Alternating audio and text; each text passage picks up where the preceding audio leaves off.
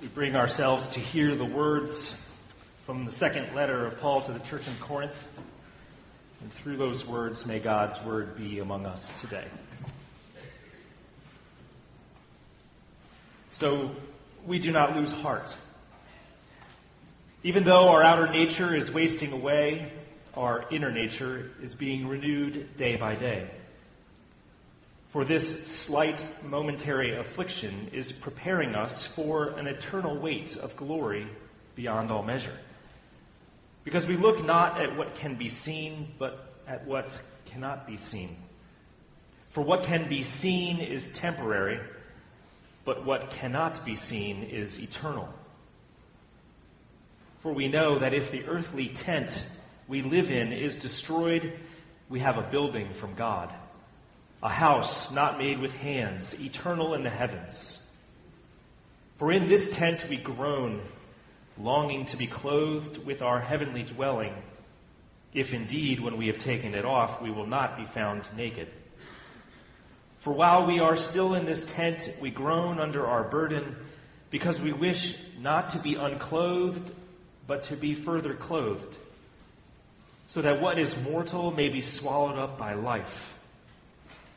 He who has prepared us for this very thing is God, who has given us the Spirit as a guarantee. So we are always confident, even though we know that while we are at home in the body, we are away from the Lord, for we walk by faith, not by sight. Yes, we do have confidence, and we would rather be away from the body and at home with the Lord. So whether we are at home or away, we make it our aim to please God. For all of us must appear before the judgment seat of Christ, so that each may receive recompense for what has been done in the body, whether good or evil. This is the word of the Lord. Thanks be to God. Let us pray. Lord, may the gleams which flash across my mind bring hope and bring wisdom. But may they be not mine, but yours. In the name of Christ I pray. Amen. Today's sermon explores the fourth of 5 models by which Christians throughout history have sought to define our relationship to the culture in which we live.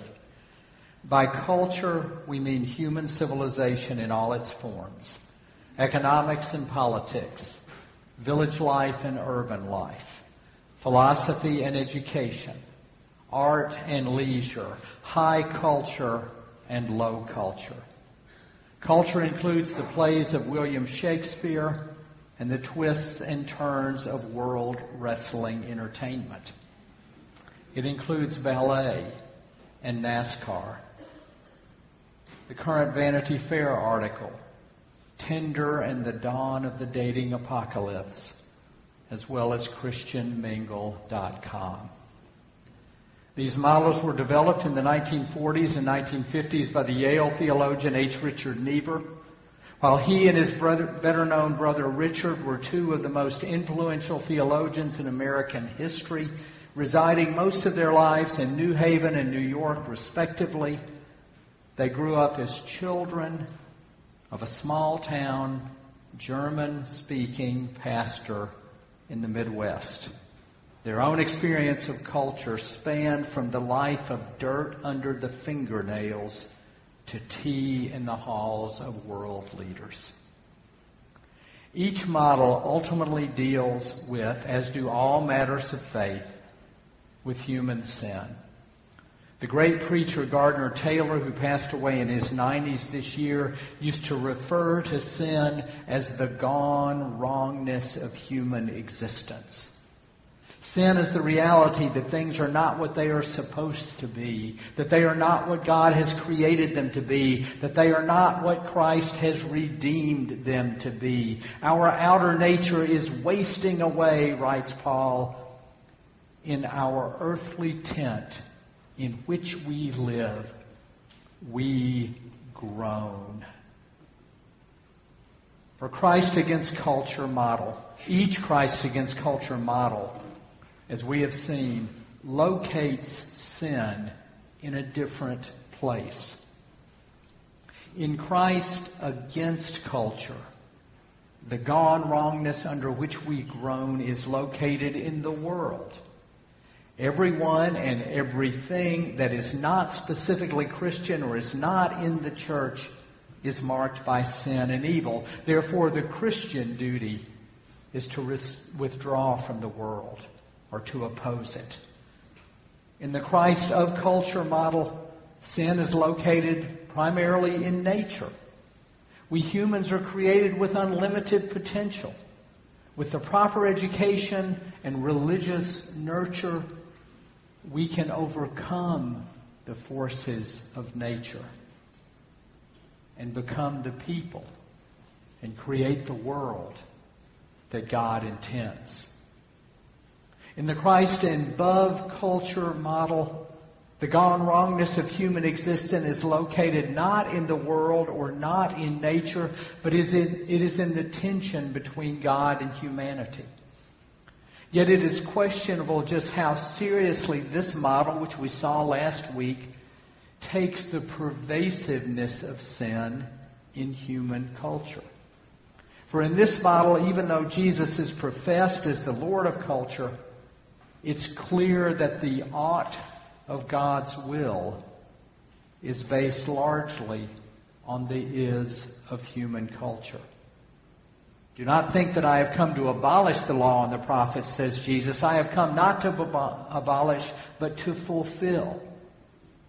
It is tempting for us in this model, especially if we are privileged, to accept the is as all that can be. Those are the three previous models we've looked at. In today's model, which is called Christ and Culture in Paradox, the sense of human sin is greater than in any of these prior models. But also, I believe, is the sense of God's grace. The paradox at the heart of this model is that even as Christians and human beings, as people sacred and as people secular, we live at one and the same time under the dual realities of sin and grace, of judgment and mercy, of Christ and culture.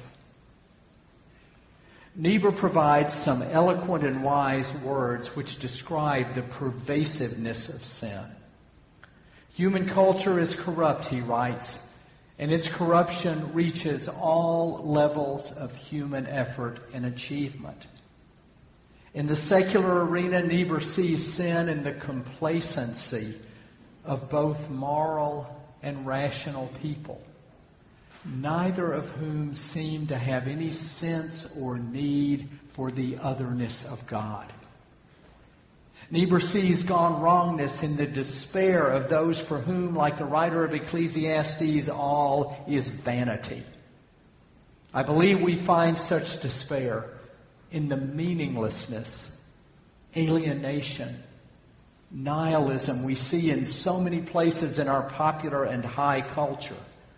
I think we see it in the coarseness of our language toward one another, in the cynicism over our politics, in the increasing coldness and commoditization of intimacy. Niebuhr also sees sin in the irreligion, atheism, and anti-theism of his day, expressions which have increased and become more respectable in our day.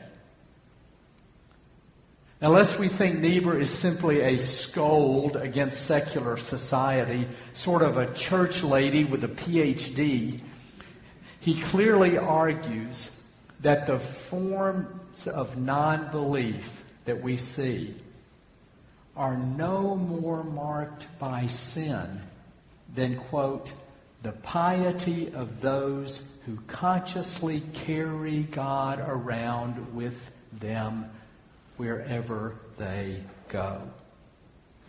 With eerie foresight, Niebuhr writes, in 1951, institutions of celibacy and marriage prevent and also cover a multitude of sins.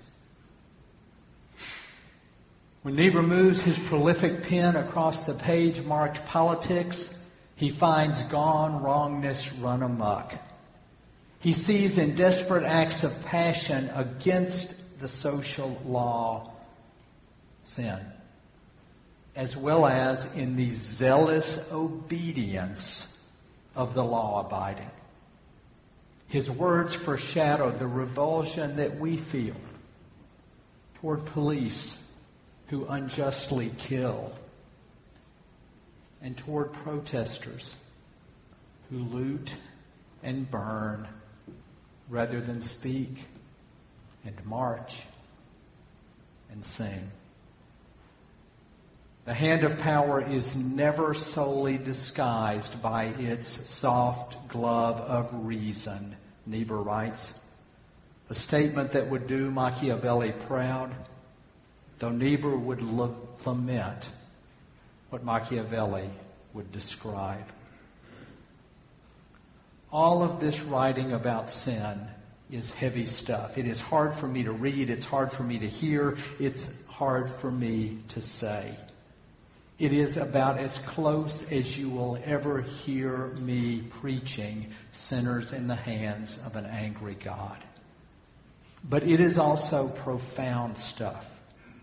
Because above all else, Niebuhr's words caution us about pointing our finger at someone else, about locating sin in some other person or culture or nation or race or class, about thinking that we are better, more noble, more moral, more faithful than our neighbors, even though sometimes we are.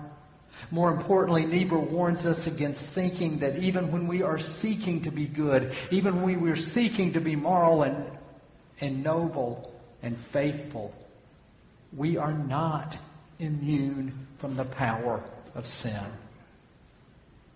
Says the Pharisee when he notices the tax collector next to him in the pew, "Lord, I give thee thanks that I am not like that tax collector." Replies the tax collector, "God, be merciful to me, a sinner." Niebuhr would have our prayers be much more akin to those of the tax collector than of the Pharisee. But Christ in Culture and Paradox involves much more than human sin. It also involves a ringing affirmation of God's grace. We do not lose heart, writes the Apostle Paul. Even though our outer nature is wasting away, our inner nature is being renewed day by day. For this slight, momentary affliction is preparing us for an eternal weight of glory that lies beyond all measure. Because we look not at what can be seen, but at what cannot be seen. For what can be seen is temporary, but what cannot be seen is eternal. These words of Paul, not losing heart, being renewed day by day, an eternal weight of glory, all of these are words and images of grace, of God's grace, which according to the Apostle Paul enters into and overcomes the pervasive reality of sin and evil in church and culture, in individual and family life, in relationships, in politics, in national and global life. If the earthly tent we live in is destroyed, says Paul, we have a building of God, a house not made with hands, eternal in the heavens. This is the other side of the paradox, the flip side of the coin of dualism. It is the grace of God which penetrates and overcomes the gone wrongness of the world and which empowers us to live every day with the words that Eric has just said, to live with energy, intelligence, imagination, and love. That is what comes from the grace of God. So how does this grace work its way into our culture? How does it work its way particularly into the political culture in which so many of us in this congregation work, in which so many of us in this community live? At some point, late in high school or early in college for me, I read a classic of American history called The Anatomy of Revolution by a historian named Crane Brinton. Brinton looked at the 4 major revolutions that have happened in the modern world: the English, the French, the Russian, and the American Revolution. And he found in these revolutions, at least in 3 of them, a similar pattern. They all started with a honeymoon, where with a lot of energy and drive, the old order was overturned. Then there was a period of rule by relatively moderate revolutionary forces. Then radical elements in the revolution became impatient and overthrew the moderates. And then there was a reign of terror, followed usually by a counter-revolution in which conditions went back to what they were before, if not worse. I remember that from history. And then when I began to study theology, I recall the professor saying early in the class that Karl Barth, living through several of these revolutions, saw in the beginning of revolutionary movements a glimmer of God's grace, of God's action in the world. According to Barth, this impulse towards more democratic or egalitarian societies can rightly be seen as ever so slight, sometimes simply symbolic or parabolic movements of grace into the world of sin and evil. But Barth said as soon as the revolutionary impulse begins to take form in a movement or a program or a political party or a form of government or a full-blown revolution, as in Brinton's latter stages, this impulse towards change becomes marked by sin. If we turn to one of Barth's spiritual ancestors, Martin Luther, we see how God's grace can lead us into political life, despite the heavy presence of sin in that arena. Luther taught that Christ deals with the fundamental problems of the moral life. But Christ does not directly govern our external actions. He doesn't construct the immediate community, the state, the nation, the form of government, the economic system in which he calls us to carry out his work. Rather, in Luther's view, Christ cleanses the springs of action, the internal souls, for us to do this work. In Paul's word, renewing our nature day by day. Christ releases people from monasteries and conventions of the pious for service to actual neighbors in the world through all the ordinary vocations of men and women. The ordinary vocations: education, music, politics, military, commerce, medicine, labor, law, journalism, artisanship, public service, child rearing, elder caring, family sustaining. Send your good men, Luther said, into the ministry. It was men in those days. But send your best, he said, your best into politics. Given that none of these Christ and culture models exist in pure form, as we have surveyed them, I have tried to show at least one weakness in each model. In the Christ and culture paradox of Luther and Barth, the weakness is caution. In this model, there can be such an awareness of sin that it's easy to move creation and fall so closely together that we miss seeing or recognizing God's creative action in the world. I understand this criticism because it is a weakness that I have. I know myself to be so deeply aware of the fall that at times I give up on the possibility of God being active in the world for a change that is good.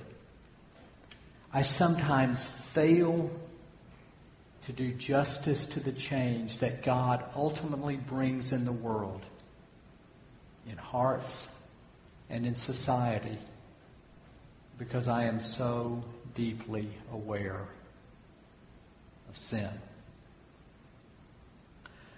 When I witnessed a few weeks ago the forgiveness from family members of the victims of shooting at Mother Emanuel Church in Charleston, I reacted the way I did when Pope John Paul II met with his attempted assassin in 1983, and in 2007, when several Amish families in Pennsylvania attended the funeral and hugged the widow of the man who had shot and killed their daughters a few days before.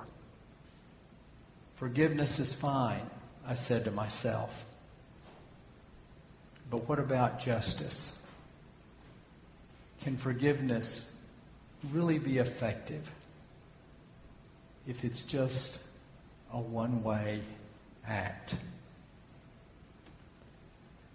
But when the forgiveness bestowed by Mother Emanuel members on Dylan Roof began to move leaders of the state of South Carolina, its governor and its legislatures, I felt, to use an old Baptist word, I felt convicted of being slow to recognize the grace of God erupting into this world of sin.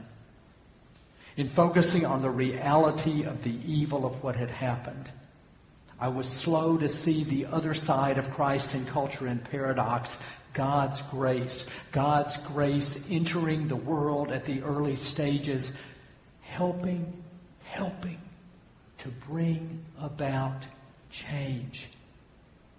And the decision to remove from the grounds that belonged to all the state's people a symbol that had been erected at the expense of some of its people.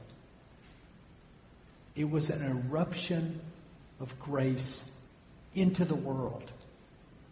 And it happened, of all places, in the world of politics, of legislation, of governance, of action. It was an eruption of grace that in my own deep awareness of human sin, I had underestimated the power of God to enter the world and to make a difference.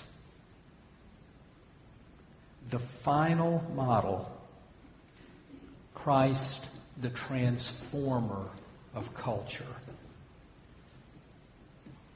challenges me in my deep awareness of sin that sometimes makes me slow to see grace. So we'll look at that model next week.